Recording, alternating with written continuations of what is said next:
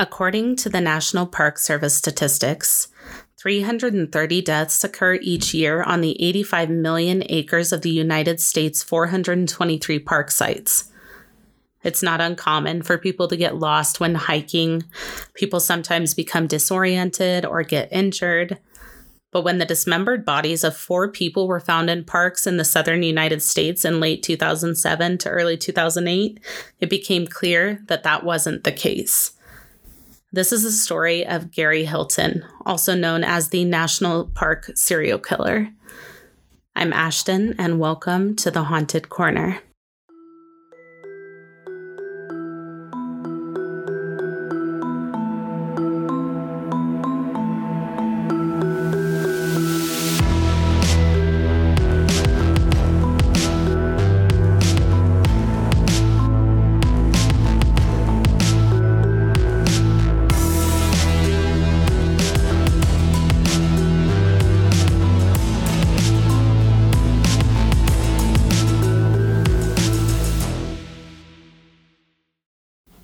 Hey everyone, welcome back to the Haunted Corner.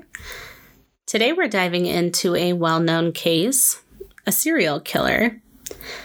You ever wake up in the middle of the night realizing you forgot to do something or thinking about where your birth certificate is because you haven't seen it in a while? Well, that was me last week. I woke up at 3 o'clock a.m., the witching hour, also my anxiety hour, and I realized that I haven't covered a serial killer on the podcast yet. I have a list of episodes and topics that I want to cover, and there's lots of serial killers on there. I just realized that I hadn't covered one yet. So here we are. So Gary Michael Hilton, AKA the National Park serial killer, AKA this douche. This guy sucks, y'all. And there's a lot to this case, so let's get into it. We're going to start with some background information on Gary Hilton. He was born on November 26, 1946 in Atlanta, Georgia. His parents divorced when he was around 8 years old, and he moved with his mother to Florida, where she met and married a man who became his stepfather. According to reports, Gary suffered a frontal lobe injury as a child when a Murphy bed fell on him, so that's not good. And any brain injuries, especially in childhood, red flag. But Gary was really smart. He had a very high IQ and got good grades in school. When he was 14, he actually shot and injured his stepfather with a shotgun.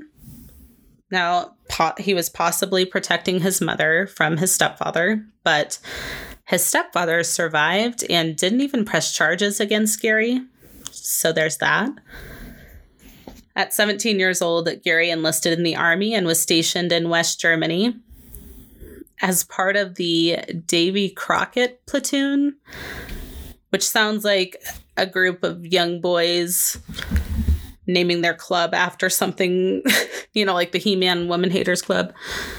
Gary became a paratrooper. He enjoyed flying planes. He went to school to become a pilot, but never followed through with it because in 1967, he experienced a schizophrenic episode and was honorably discharged. And this is where things take a turn for Gary. He was married and divorced 3 times. He had also been arrested for drunk driving, carrying a gun without a license, drug possession, and 21 counts of solicitation. And his crimes were about to escalate. Now, this one's going to break your heart. John and Irene Bryant, who were 80 and 84 years old, respectively, had been married for 58 years. Irene, the first in her family to attend college, took her doctorate from Washington State College and opened a veterinary practice concentrating on large animals, becoming one of the first woman vets in Montana.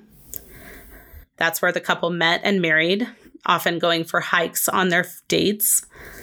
Jack Bryant, also known as John, reportedly had a moral compass so strong he consistently underbilled his small upstate New York village for his work as the town attorney. Even after his colleagues were like, hey, you should raise your rates, he was still like, nope. he didn't want to do that. So the couple loved to travel and spend time outdoors, always hiking and exploring new places. And this is what they were doing when the shriveled grape of a human, Gary Hilton, came into contact with them. On October 21st, 2007, the couple left for a hike through Pisgah National Forest, which was about 20 miles from their home. They left their parked maroon Ford Escape at the Yellow Gap Road near U.S. Route 276. While out on this hike, the couple came across Gary Hilton. He attacked the couple, killing Irene by blunt force trauma and kidnapping John. Gary took John's ATM card and forced him to give him the PIN number so that he could withdraw money. He then took John in his van to the Nantahala National Forest and shot him in the head with a .22 Magnum firearm. On October 22nd, 2007, at 7:37 p.m., Gary Hilton used the Bryant's ATM card in Ducktown, Tennessee, to withdraw $300. Ducktown was over 100 miles away. Photos from the bank's security cameras show a slender figure wearing a yellow raincoat, but the person's face is obstructed. After not hearing from them for 2 weeks, family members reported the couple as missing to the Henderson County Sheriff's Office, who promptly launched a search for the Bryants, consisting of more than 30 volunteers, cadaver dogs, and a helicopter. After examining their phone records, it was learned that Irene had attempted to call 911 on the day of her disappearance, but the signal was lost and the call was dropped. On November 10th of 2007, the search party located the body of a woman on the Barnett Branch Trail covered with leaves. The body was sent to the state medical examiner's office in Chapel Hill to perform an autopsy. And 3 days later, the body was positively identified as that of Irene Bryant, and her cause of death was confirmed to be blunt force trauma. Now, at the time, her husband was still missing, and they wouldn't find John's body until February 3rd of 2008, when a hunter named Mark Waldrop discovered a skull in Nantahala National Forest just off the Forest Service road known as the Switchbacks. Mark called in authorities and more bones were found. The bones were sent for examination at the medical examiner's office, and a few days later, they were identified as the remains of John Bryant. These poor little cuties, they were just out living their best life, hiking at 80. Like, they were in better shape at 80 than I am now. And they just came into contact with a psychopath at the wrong place at the wrong time. Ugh. Shortly after the murders of John and Irene Bryant, Gary killed again. Cheryl Dunlap was born on November 18th, 1961 in Tallahassee, Florida. She was married and she had 2 grown children. She was a nurse and a Sunday school teacher who also did mission work through her church. Just an all-around good person, it would seem. Cheryl was last seen alive on December 1st, 2007. She was 46 years old at the time.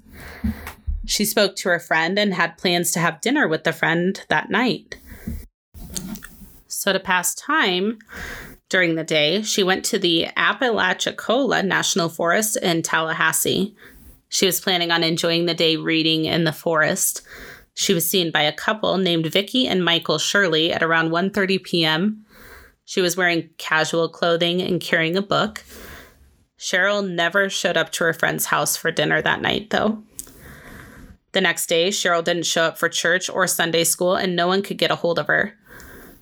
One of her friends went to her house to check on her, and although she didn't find anything strange, her dog was there, and Cheryl's car was gone. So they called the police. On December 3rd, she was officially reported missing, and on that same day, her car was found on the side of the Crawfordville Highway near the woods. Police searched the car and found her purse, which had no money in it, and all of her credit cards were missing. Another thing that officers noticed was that the tires were flat, and they had been punctured with an item that would later be identified as a freaking bayonet that they found in the woods. Like, what? What is this guy, a Civil War reenactor? There was also a parking ticket on the windshield of the car because it had been sitting there for so long.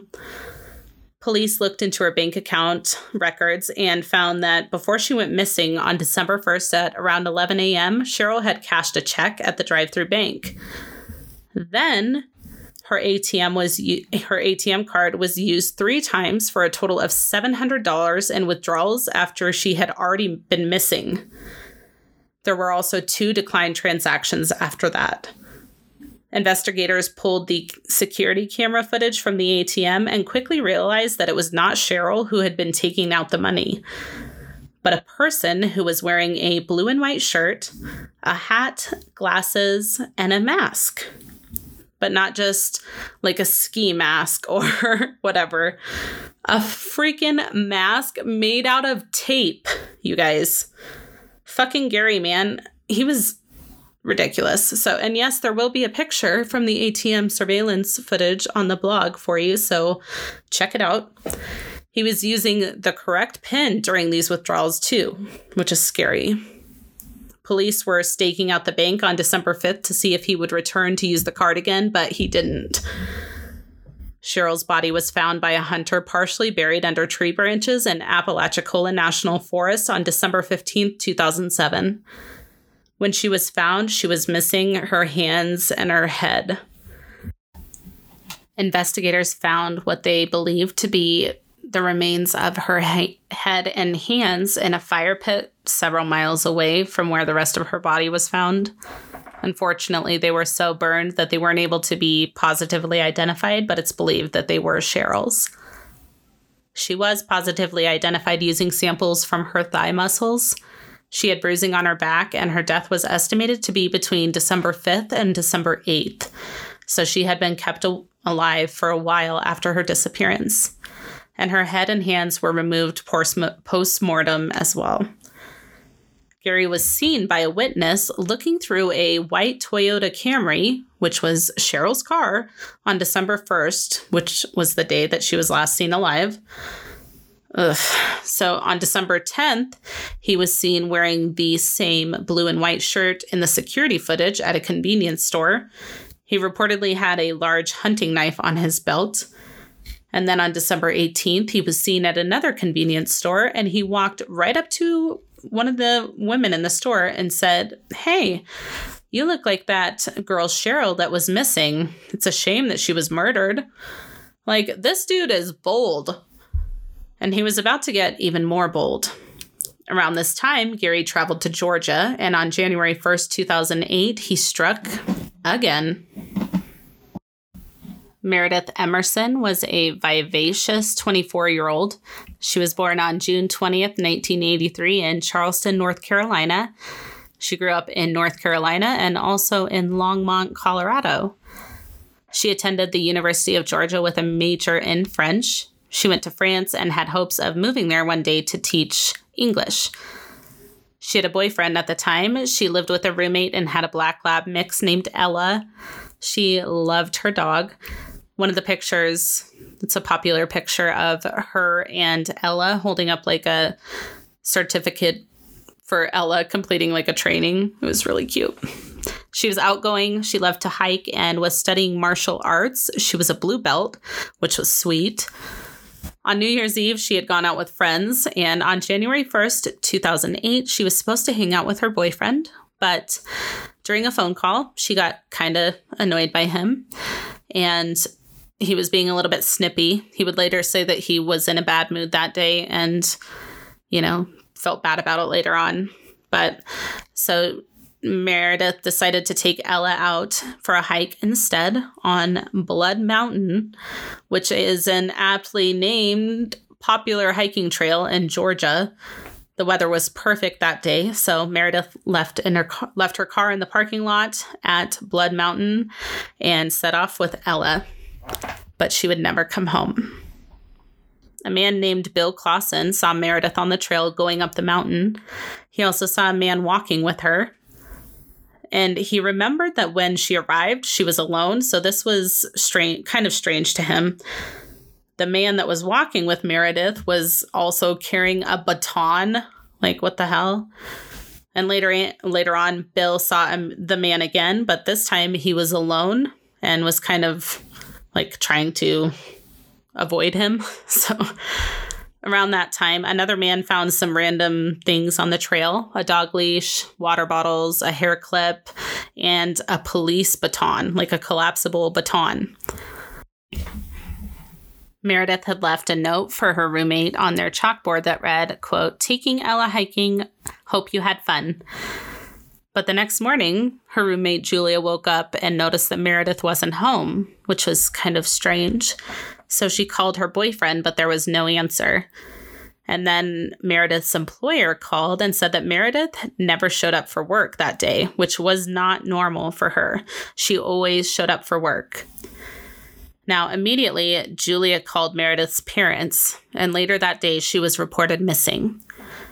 Now, I want a group like Meredith's friends if I ever go missing, because they were on it. They immediately jumped into action trying to figure out where she was and what happened. So she was an avid hiker. She loved to hike, but they really didn't know where she would have gone because there was a few trails that she liked.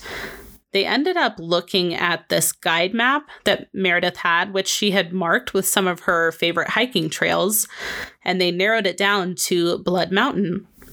So they went there, and her boyfriend was the one who found her car at the trailhead.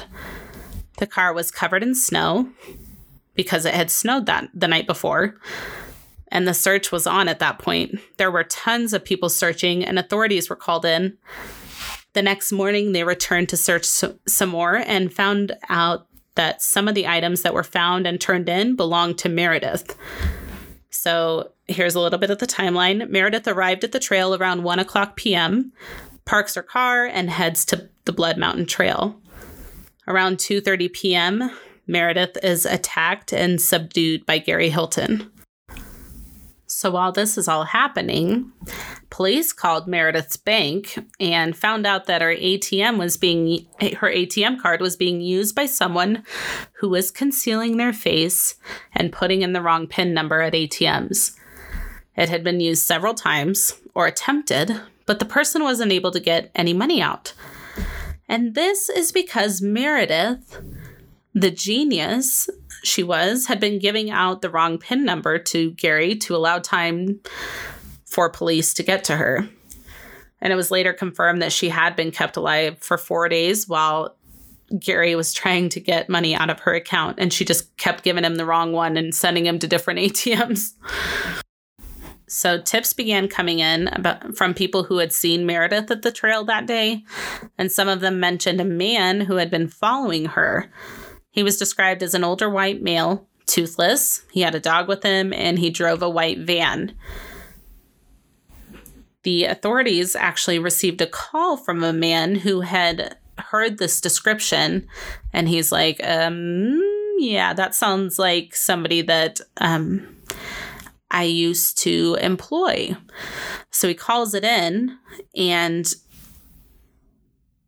his name was John Tabor, this man. He's like, yeah, that sounds like Gary Hilton. I've known him for 10 years. He used to carry a police baton. That was like his signature move. And he had a dog named Dandy. John described the van Gary drove and provided the license plate number to police. And how did he know this information? Because John had bought the van for Gary. John also provided another nice little detail about old Gary. He was toothless, not because of his poor dental hygiene, but because he had used a pair of pliers to pull some of his own teeth out. And he claimed he did this because he wanted to look scarier so people wouldn't mess with him. Yeah, I'm going to level with you, Gare. It's not the teeth that's doing it for me. It's the whole face. It's the murdering. It's all of it, okay?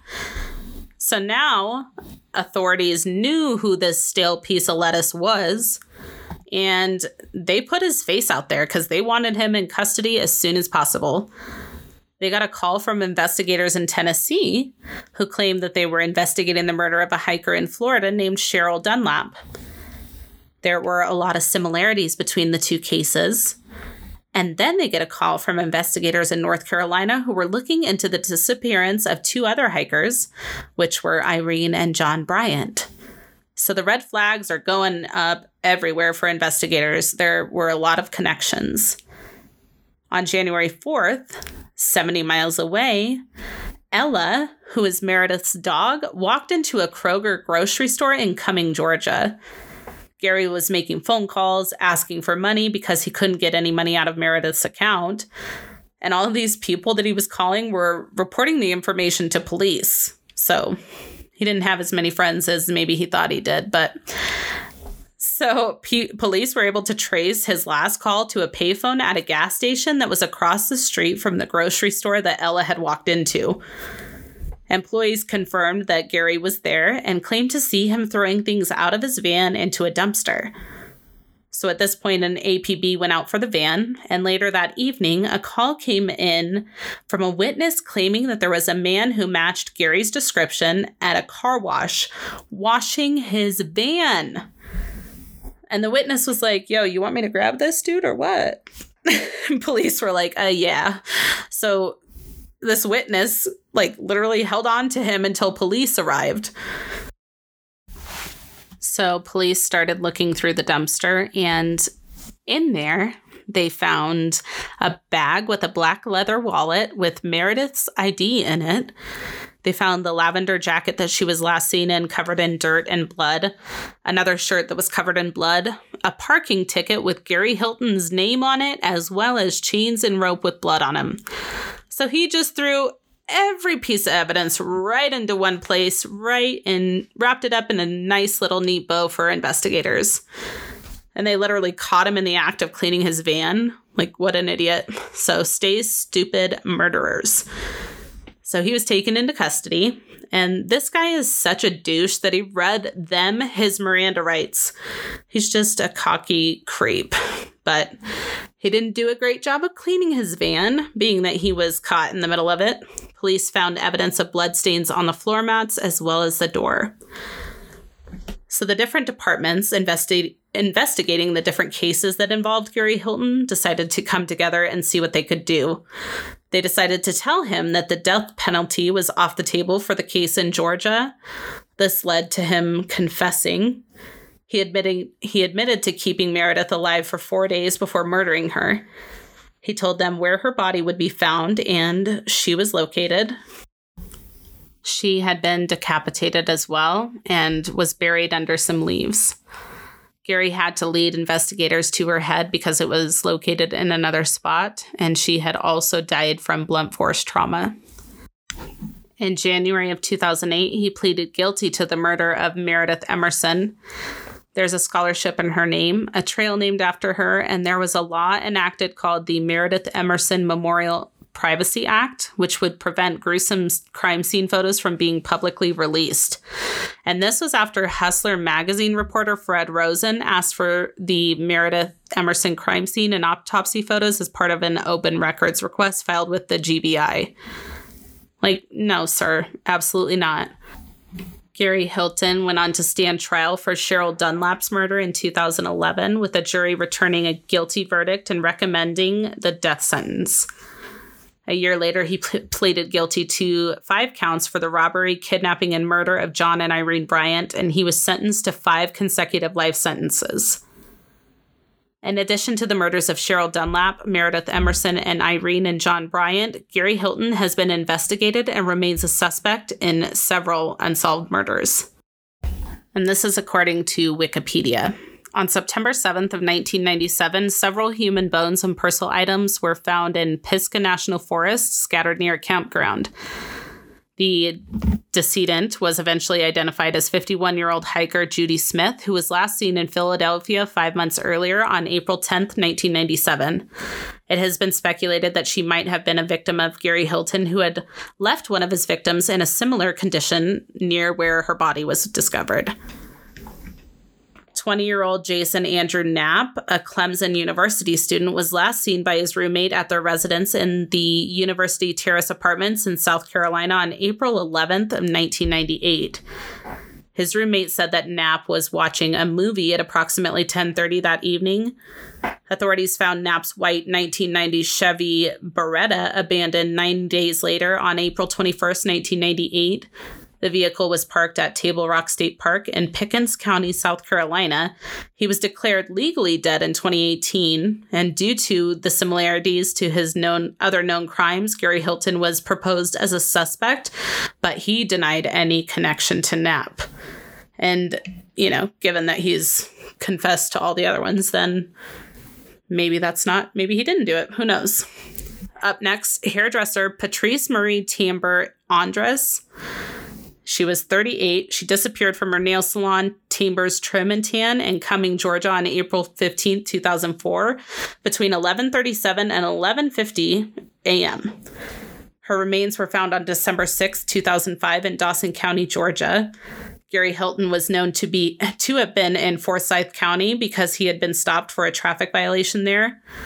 In his statements to investigators, Hilton told them that he would usually go to hair salons to ask for money, usually around lunchtime. Investigators were unable to find an alibi for him on the day of Patrice's disappearance, so maybe that was him. 26-year-old Rosanna Miliani was a hiker from Miami, Florida. She was last seen at approximately 12 p.m. at the Ramada Inn Hotel in Cherokee, North Carolina. Miliani called her father from the hotel that day and told him she was going hiking on the Appalachian Trail. A store clerk who read about Miliani's disappearance claimed she sold a backpack to her and an unidentified older white man in his 60s in Bryson City, North Carolina in 2005. Following Gary Hilton's arrest, the store clerk contacted authorities to note the similarities between Hilton and the suspect. And finally, Michael Scott Lewis, who was 27. He was a South Daytona resident who went missing on November 21st, 2007. A few weeks later, on December 6th, his dismembered remains were found by a fisherman in Ormond Beach, packed in black bags, which had been dumped in the Tomoka River. The remains were not immediately connected to Luis, with identification occurring several days later by a lab in California. But his head was never located. Authorities have stated that while Hilton remains a suspect in the murder and was in the area at the time, he's not the sole one. Gary Michael Hilton is currently on death row in Florida, where he is held at the Union Correctional Institute. And that is the story of this loser, Gary Hilton, the National Park serial killer. Thanks for tuning in today. I hope you enjoyed the episode. The sources will be linked to in the show notes. They're available on the blog. There will also be pictures on the blog. If you haven't checked it out, head over to www.thehauntedcorner.com. Follow us on Instagram, Facebook, YouTube, and TikTok. Check out the other episodes of The Haunted Corner available now wherever you listen to your favorite podcasts, with new episodes dropping every Monday and Thursday. If you're enjoying the podcast and would like to share your support, head over to Patreon. You'll have access to the exclusive Patreon-only episodes. You'll have access to these episodes in the regular feed early and ad-free, plus a lot more. So head over to patreon.com/The Haunted Corner. If you're enjoying the podcast, please be sure to tell a friend and rate and review wherever you listen, because it helps support the show. If you have a case suggestion or a correction to share, please send it to thehauntedcorner@gmail.com or submit it through the website. Until next time, be kind, take care of yourselves, and punch a murderer in the face. We'll see you next time. Bye.